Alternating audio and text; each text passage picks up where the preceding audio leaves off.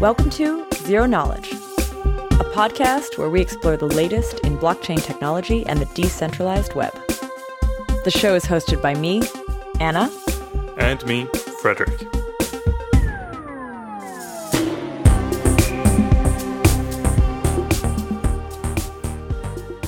In this episode, we talk about what it's like to set up an Ethereum full node and the questions that come along with that.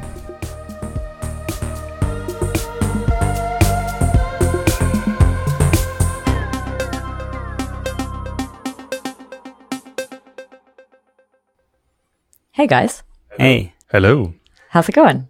It's going great. We're in a special location, so if this podcast sounds different, it's because we're all on different mics and in the same room recording with like semi-professional gear, which is exciting. It's also pretty cool because we're at a space called Full Node, and today we're actually going to be talking about setting up a node and what that means. Like I'm going to be asking questions from the perspective of someone really just entering into this space and trying this out for the first time. And so we're going to start from relatively basic questions and then hopefully dig in a little deeper. Today we're here with Thibaut, who's Parity's sort of head of support and like fielding GitHub, Gitter, RI channels and helping people out, setting stuff up and answering their questions. Thanks for having me. Maybe you can start talking a little bit about yourself and like what's your background and how did you get into the blockchain space? Sure. So basically, I got into tech, into blockchain very recently, like 1 year ago, purely out of interest. Of course, like everybody, I heard about Bitcoin, blah, blah, blah. But basically, I was a product manager. I used to study electrical engineering. And even though I'm not a dev, like actively developing, I would say that I'm an average good technical knowledge, and basically I've been interested in Ethereum particularly and the Ethereum blockchain because of everything we can do with it basically, and that's what we're going to talk about today, I guess. So yeah, I joined Parity almost 2 months ago now, and as Fred said, I'm basically taking care of any support question, and yeah, I guess we're going to talk about it today. Well, totally. Frederick, do you remember the first time you installed a Parity node? I do. I remember reading on the Rust subreddit that Parity was writing their software in Rust and that they now had reached some version where it was possible to compile and run the thing and sync. So I downloaded it, I built it from scratch, and I started it up and it synced and it was really fast. I had run Geth before, so I was like, holy shit, this is syncing so much faster. And this was when there was larger difference between Geth and Parity than it is now. That was my first reaction, but you couldn't really do all that much with the node at that point. Like, I'm not even sure if there was a UI at that point. Yeah, no, it was for me, I came into it from the point of view of like building and running a Rust program, not necessarily a blockchain node. So I had a very different introduction to it probably. The first time I tried it, it was when I first joined Parity, and Yuto was like, hey, you should get this started. And I was like, okay. So I took my little MacBook Air and I started up the Parity client. I downloaded the Parity client. It started to sync. And then my computer just started to freak out because I totally didn't have enough space. And I was like, I think it was like my first week working in the office. And I was like, oh my God, what is happening? And then I realized like, wait a second, I'm in the office with the people who built this thing that's ruining my computer. So I could find out what the problem was. And basically I didn't have enough room to deal with it. And this is not necessarily the right setup. Well, that's part of the problem is like it should be. You should be able to run a node on any software. Like that's part of the ideal, part of the philosophy of the blockchain is being able to run it anywhere. Obviously, it's not really possible anymore, but we'll hopefully fix that in the future. I also, and more recently, I actually saw the updates, and I think it is a much cleaner, much cooler experience nowadays than it was before. What about you? When did you first? That's interesting. I mean, the first client I ran was Geth also, and I wasn't prepared, just like you, I wasn't prepared. My computer would get just full and that will start basically downloading the whole blockchain. because maybe either it's me because I didn't read enough, or it's just it wasn't explained. And actually wrote an article very quickly after that.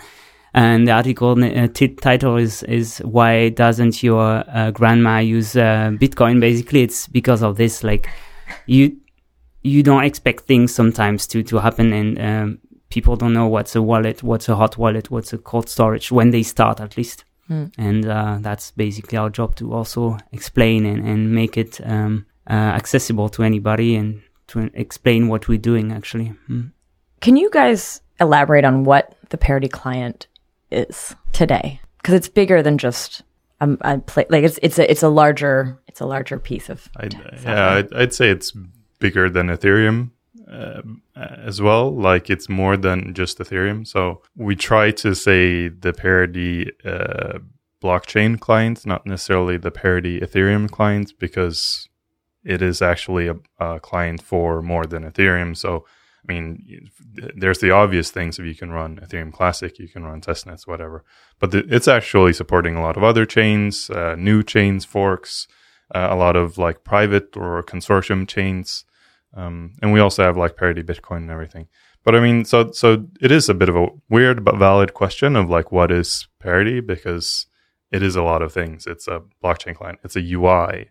It's, we have features within Parity, like the WebAssembly VM and the secret store and things that are not necessarily mainnet relevant, but still within the Parity name. So I think for someone going into this space fresh now, there's so much stuff. It's probably kind of hard to understand all of it. So say somebody wants to start to understand it. What should they do first? What is the first thing that someone should do? All right. The first thing I would do is first ask the question, what do you want to do? So basically, I think there are two types of people who would like to interact with blockchain. There's first people like my grandmother. Basically, she wants to, she hears about Bitcoin, about Ethereum. She read a bit about it, and she wants to basically own some and to trade, to send some Ethereum to me, because she doesn't want to give me some euros for Christmas, but she wants to send me Ether, for instance. And there's the second person, which is a dApp developer, or a developer who wants to build something on the blockchain or use the blockchain heavily. And this person has, of course, a much higher level of understanding of what the blockchain is. And I think that's what Parity and Get right now are building, basically different products based on the same, let's say, node, but they are addressing two different types of persons and needs. And that's what we call full node or light node, basically. How does one go about getting this on there? How do you do it? How do you start? GitHub, website? So the average person would go on to some website explaining what's the blockchain, etc. And this website would, I think, link to Parity website. So literally parity.io or I get.io. I'm not sure about the I'm not sure about the URL. And from there you can definitely download and install like the .exe, .dmg, .deb, whatever is your architecture. Yeah. So I'd mirror that. I don't think there's a lot of people, at least not beginners, that actually go directly to parity.io.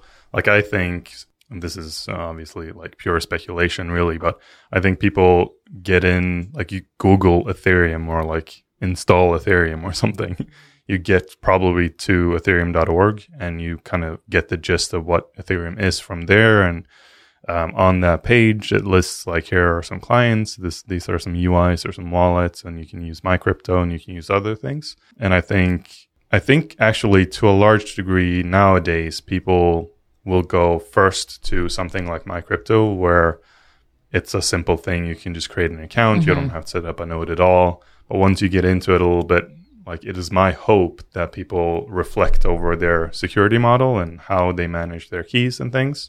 And at that point, you should kind of want to run your own node, whether it's a full or a light node.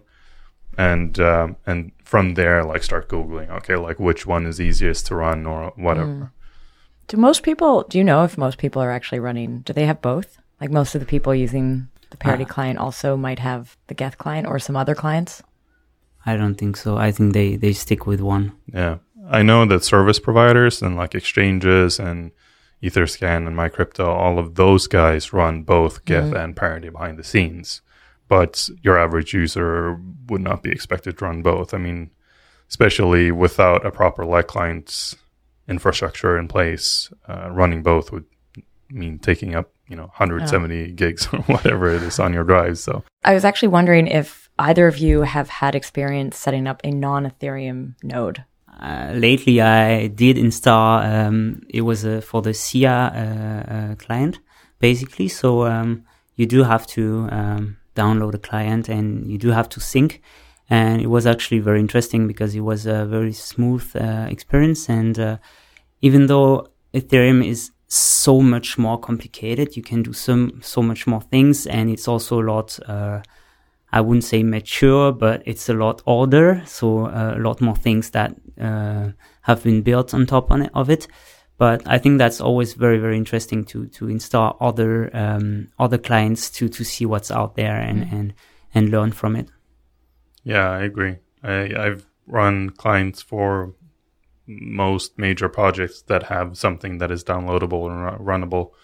And the experience really varies. I'd say most of it is similar. Like you download a thing, it syncs for a while. The amount of time varies depending on how old the network is. And it's mostly similar. I'd say the ones that are really different are the ones that have like some completely other type of architecture. Like if you download IOTA, they don't really have a full node. You can kind of set one up, but they don't have peering. So you have to then go onto their Slack channel and like convince other people to add you as a peer, and you can add them. And it's a very like strange process to set that up. And if you then like just want to set it up and get using with it, then it's actually like a light node kind of thing. But I'd say roughly like the experience is pretty much the same across the board. What's the breakdown of people using the Parity client? Do you have any sense of like people who are using it just to have like their key storage, to have their wallet there? Are there people who are using it to mine? Like do you have any sense of like how it's mostly being used? Not really. It's not something that we don't monitor users. We don't report back. There's no phoning home from the clients. We don't have anything built in to monitor usage at all. Anecdotally, we know a lot of miners are running Parity. Block import times are faster, and that's what miners care about.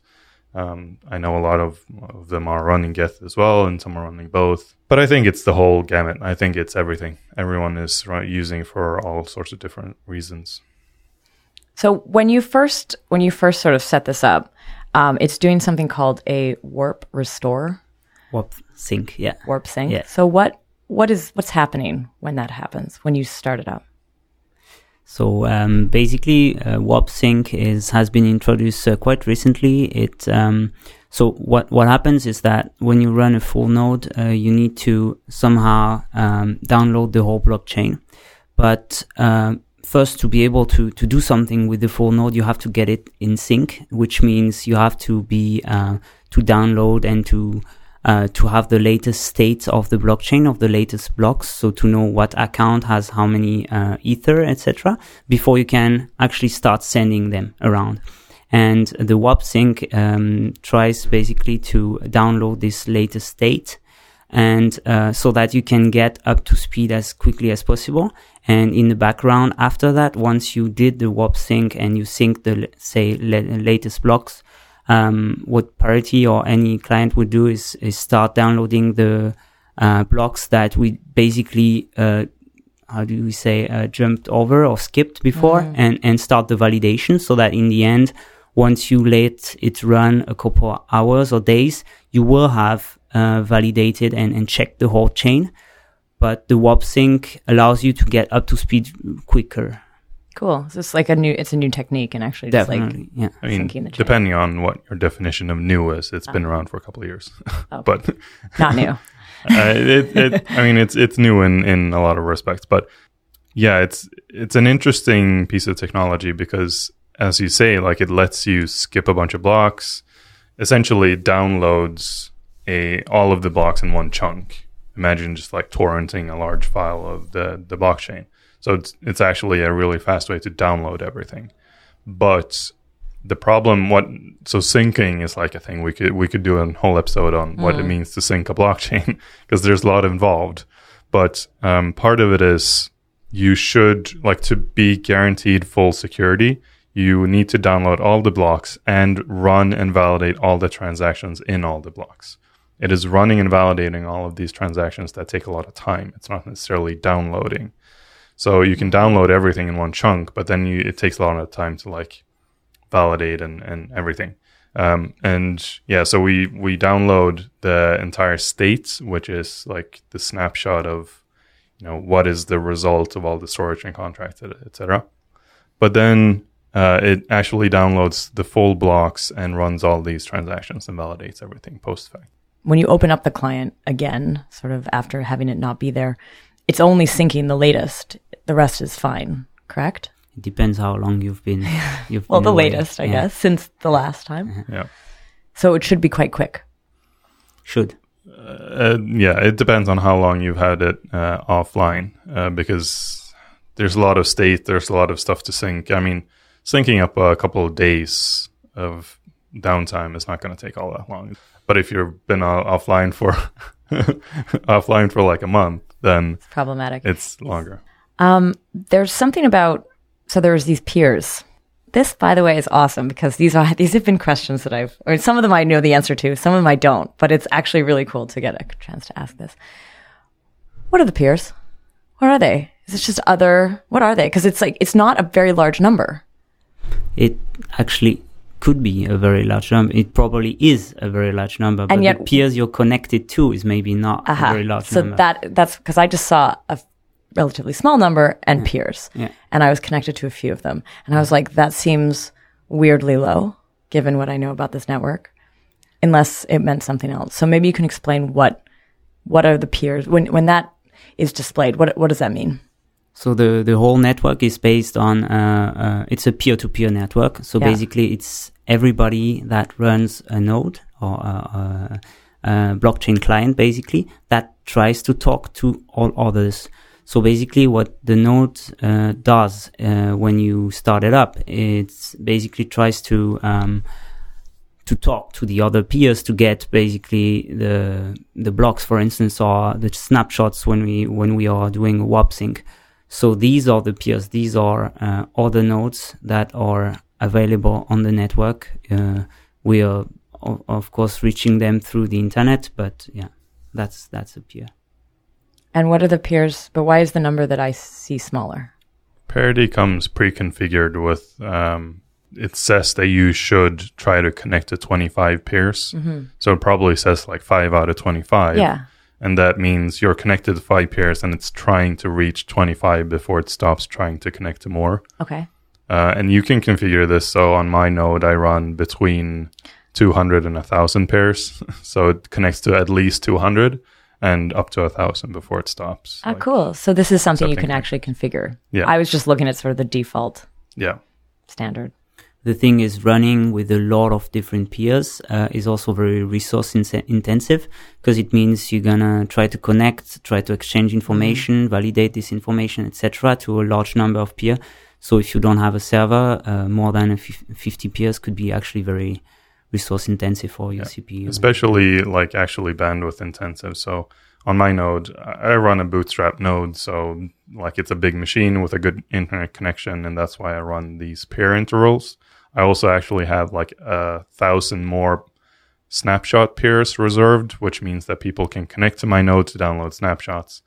But with all of these settings, I'm actually using up about 500 gigs of bandwidth per day. So it's not a normal home connection that you'd want to run this on. What would you do? So if you wanted to use it just to generate a wallet, I mean, I think all of that is quite straightforward. But the part that is, for me, still a question mark is like, if you want to mine, what part of the client, like where do you start with that?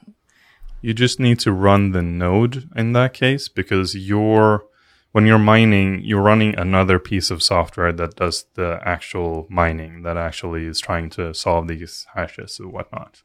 So you use Parity or Geth to fetch the latest block, and then you take the hash from that and include it in the next block that you're trying to construct. And you also take transactions from the transaction queue of your node. So like the node is used to get like the hash of the previous block, the transactions that you're including. Then you like get a little package out of this. Then you send this off to the miner. The miner like crunches a number until you get a solved block. And then you report that back to the node and says, here's the next block for this blockchain. And then that gets propagated through the network. And if it's, if there is no other block that's taking this place, then you get included in the chain, you get a reward, and so on. What is, so this mining software, this is like other third-party software stuff, but is it like, it's all kind of very easy to connect? Like is it quite simple to make sure that it's working with the Parity client correctly, or is that a big configuration thing? No, it's reasonably simple, but actually most people don't run a node themselves when they're mining. They're mining with a mining pool. Oh. And in that case, you just use this third-party mining software, configure it with the URL of the mining pool that you're mining to, which address you want as your reward address, and then you trust them that they actually send you the reward. But have you mined direct? No, I have not actually. Okay. Because like unless you have a really huge mining operation, mining directly will like if you have a really good mining rig, you might expect a reward once a month and it's completely random. But if you're mining to a pool, you get a payout like every day. So it's just the benefit of a pool is like variance reduction in a sense. I was curious about the use, like, I don't know if we mentioned this yet, but this idea of a light client. So far what we've been talking about is like a full node. What's a light client? So basically, a light client is not dealing directly with blocks, but it's dealing with the headers of these blocks. So it's information that are contained in the block are basically summarized. These are called Merkle roots in the headers. So this allows you to, if you're doing some transaction with a specific account, for instance, you can, thanks to some proofs, you can prove that this account had some ETH, but you didn't have to have all the headers, all the blocks of the blockchain on your computer, let's say. And the thing is, the headers only are very much lighter than the whole blockchain. So it means basically that you can run a light client on even on a mobile phone. And this is where we want to head basically with Parity. And this is sort of what you were going back to what we were talking about with this story of trying to do this on a MacBook Air with not enough space. Like the light client would basically allow, like you said, anyone to have. Because you only download the block headers, which are very small. You don't deal with the block bodies and all the data and everything that comes along with that. So doing simple things like sending a transfer, you can use Merkle proofs to like not have to do much interaction with the network. But once you get into like heavier things like running a dApp with a light client, it actually kind of requires the dApp author to know what they're doing a little bit to have this be efficient. Because the light client can't query anything from the blockchain. Okay. Like that's the trade-off you're making, is that you're throwing away all the block bodies and everything, and you can't like get the logs or like get all the log events from this block to that block. Locally, you have to actually reach out to the network to ask for that. And that's where when we talk about light clients, eventually you'll have to start to talk about like light client infrastructure. And that's what that means of like you need to have full nodes that serve light client requests to be able to interact with dApps.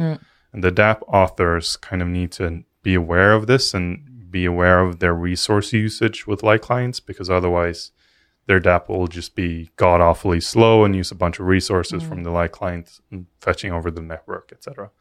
And right now, there's actually no incentivization for a full node to serve light clients.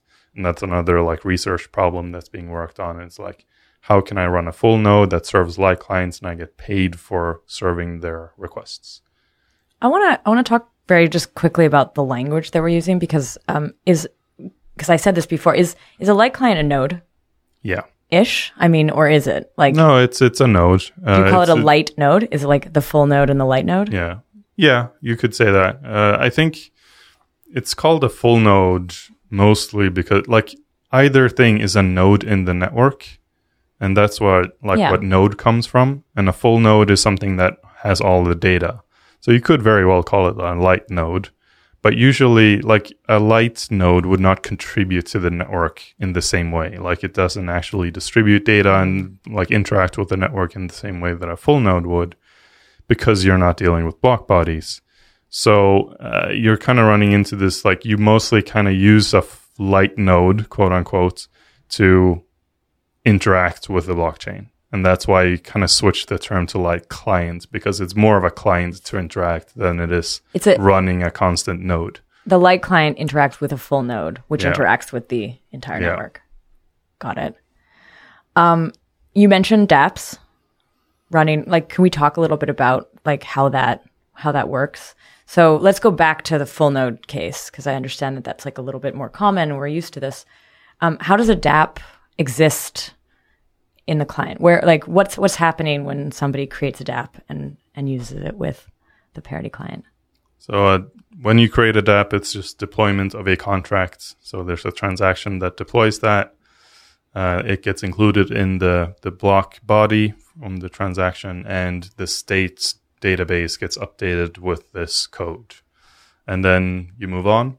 And when a user comes to use this, things that are just querying data from this contract happen instantly so if like you want to ask, what's the ERC20 balance from this contract, that you get the answer right away.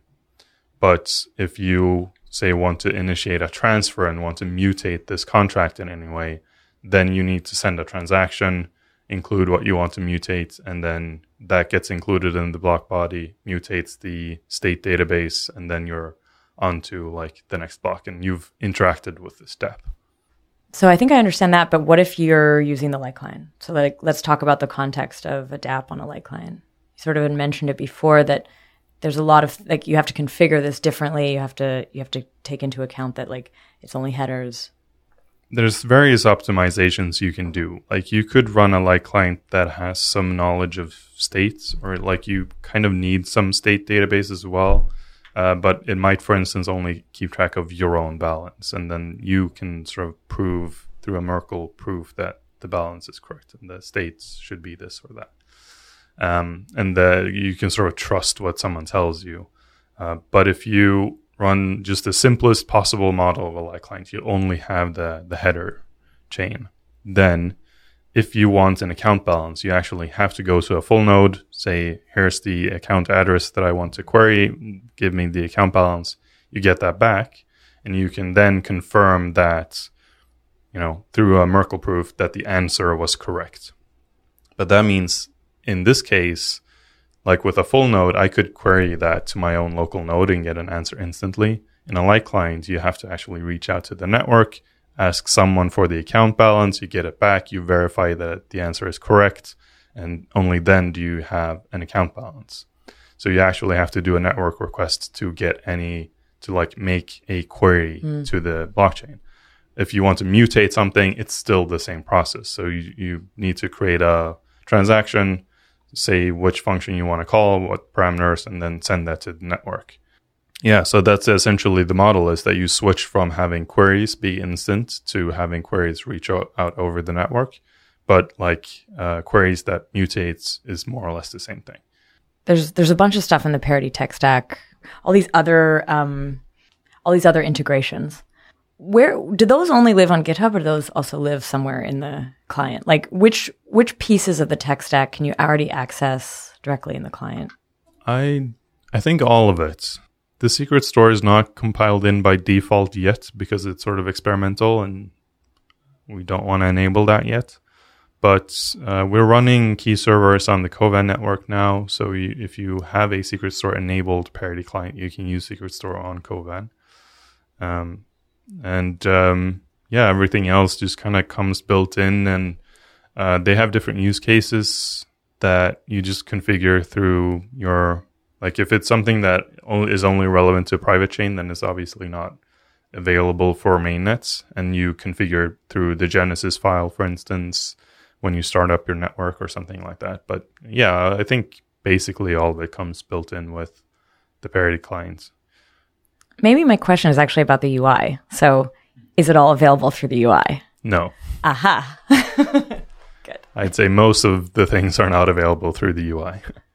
So the UI is really like, it was started at a time where there wasn't really a UI.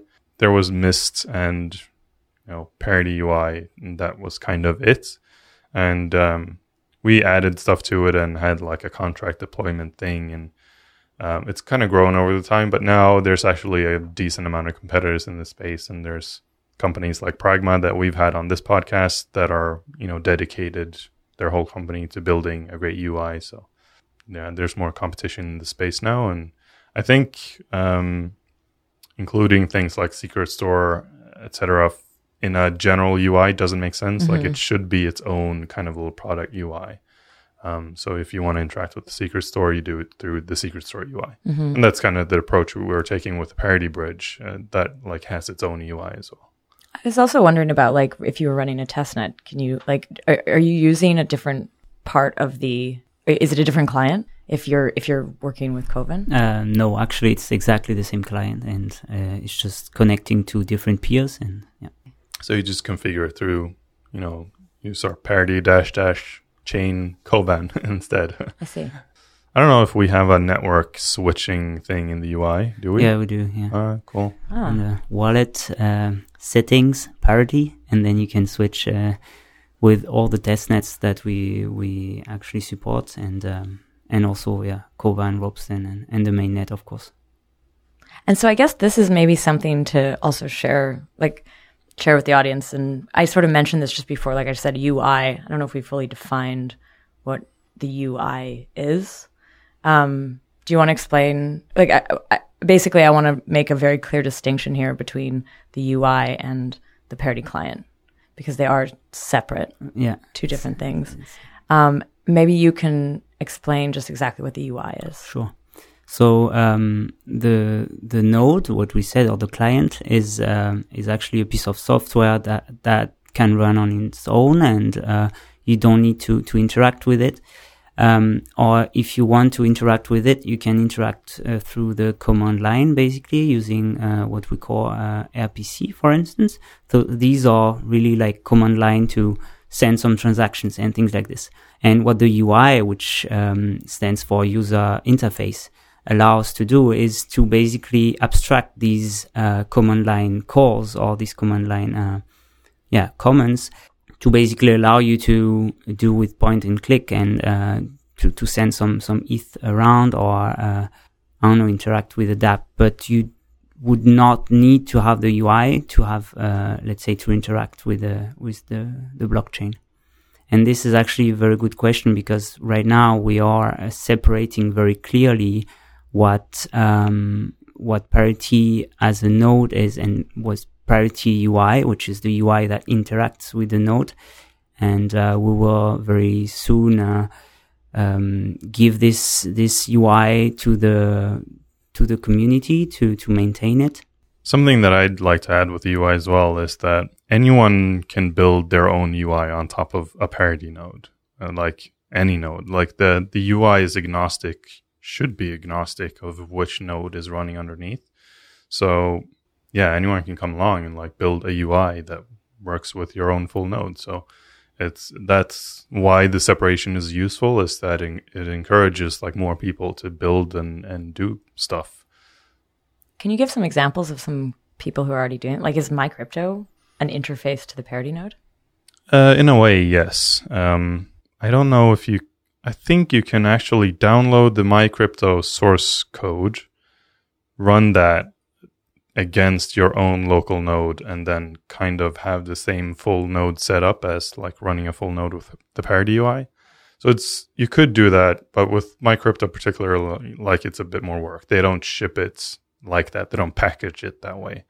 But there are others that are trying to package it that way. And like we'll provide, hopefully in the near term future, another example of how you can build a UI on top of a node. And we'll do that for the Light clients. So one of the things that I definitely wanted to cover in this, since we have you here, tell us what it's like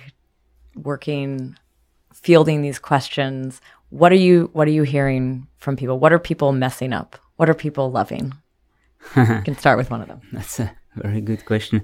So as I said from the beginning, we have really different kind of person interacting with the node.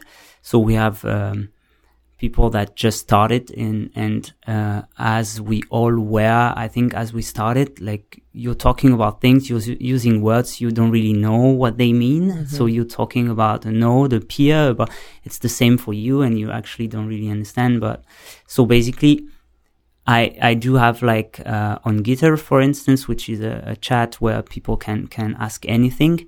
I have questions that goes from the very beginner to the very hardcore Rust developer that wants to build some WASM contracts. So that's actually interesting because it's the first entry point for some people, and depending on the kind of person that is asking questions, I can answer. I can ask them if they, for instance, some people just arrive and know exactly everything, and they just explain me how they found a bug, and then I'll just redirect them to our GitHub repo. And I will have some very beginners that I will redirect to some tutorials, and I will have in between some people that have questions that I cannot answer directly, but I might have a bit more knowledge to do the right search, to Google for them, but learn at the same time, so to say. And at the same time, understands that maybe our documentation is not adequate to answer this question, and maybe I would then add this to our documentation. So Gitter is a chat. So basically when people ask questions, when they're really detailed, I think it's better to have this written on our GitHub repo, because basically it's easier to follow and to ping some devs. And then we have Riot also. So it's actually really interesting to see how people also interact, because everything is open source. I'm doing the support here, but it happens very, very often that other people answer other people's, and sometimes in different ways. So it's also really interesting to learn how others understand things, and that's really heartwarming when you go back or wake up in the morning and you see you have like 60 new messages, and you saw actually a great conversation between two people on the other side of the world, I guess, because either they were working or they were maybe awake during the night. But yeah, that's the beauty of it. Everything is open and everybody helps everybody. That's cool. First of all, that's an amazing look into what kind of customer support or helping out, not customers, as you mentioned, community support, and actually working with the community. It sounds a little bit different than the usual customer support. It sounds like it is very much. It has the very big advantage that people don't come and ask question and expect an answer within 5 seconds. And I guess when we have a decent support and a decent documentation, it's still very, very pleasant to see that people get quickly an answer. But it's also because everything, as I said, is open and everybody can participate. Actually, we don't really, how should I say, we do have very good answer times, etc., because everybody can answer, and they do actually, people do answer their peers. So it's much more lively, can I say this, than a forum, for instance, where you ask a question like Stack Exchange, etc., where you ask a question and most of the time you're going to wait quite long to have an answer. And here, basically, either you have an answer or maybe a link to go to dig deeper and understand, or maybe a question from me asking to put this in GitHub, because I have to ping a dev to answer that. It sounds like you're learning a ton from looking at this. Do you think that could actually be a way for other people to learn, is to just pay attention to these? Definitely, yeah. And engage with it? Yeah. I mean, we have also an open documentation. So basically anybody can add things to our documentation, and people do add things or find some errors because we sometimes fail to update some data, for instance. And this is also very, like the community aspect is really, really great. Cool. Well, I think on that note, I think this was really interesting. It was very cool to get a chance to look at this client in more detail. I definitely have a better idea of what you're doing and what people running nodes are doing. Yeah. No, I think the community aspect, like you said, is super important to us. And like, ultimately, that's why we do this. It's to build something cool and to involve people. And yeah, it's open source code. And like, we want to build a community around this. We might not be the best at it all the time, and like documentation is shit sometimes, and like we have a lot to improve, but it's getting better, and we're trying to get better every day. And like people coming in and asking questions and like actually engaging with us, that's the best way for us to get better as well. Very cool. So just to wrap up this episode, I want to say sort of a little kind of thank you to 1KX and Fullnode for hosting us for this episode. I just find it so funny that we're in the Fullnode and we're talking about full nodes, and it's very meta. Fullnode, just FYI, is a co-working space in Berlin, in case anyone's curious. And thank you very much to Thibaut for joining us. Thanks. So thanks for listening. Thanks for listening.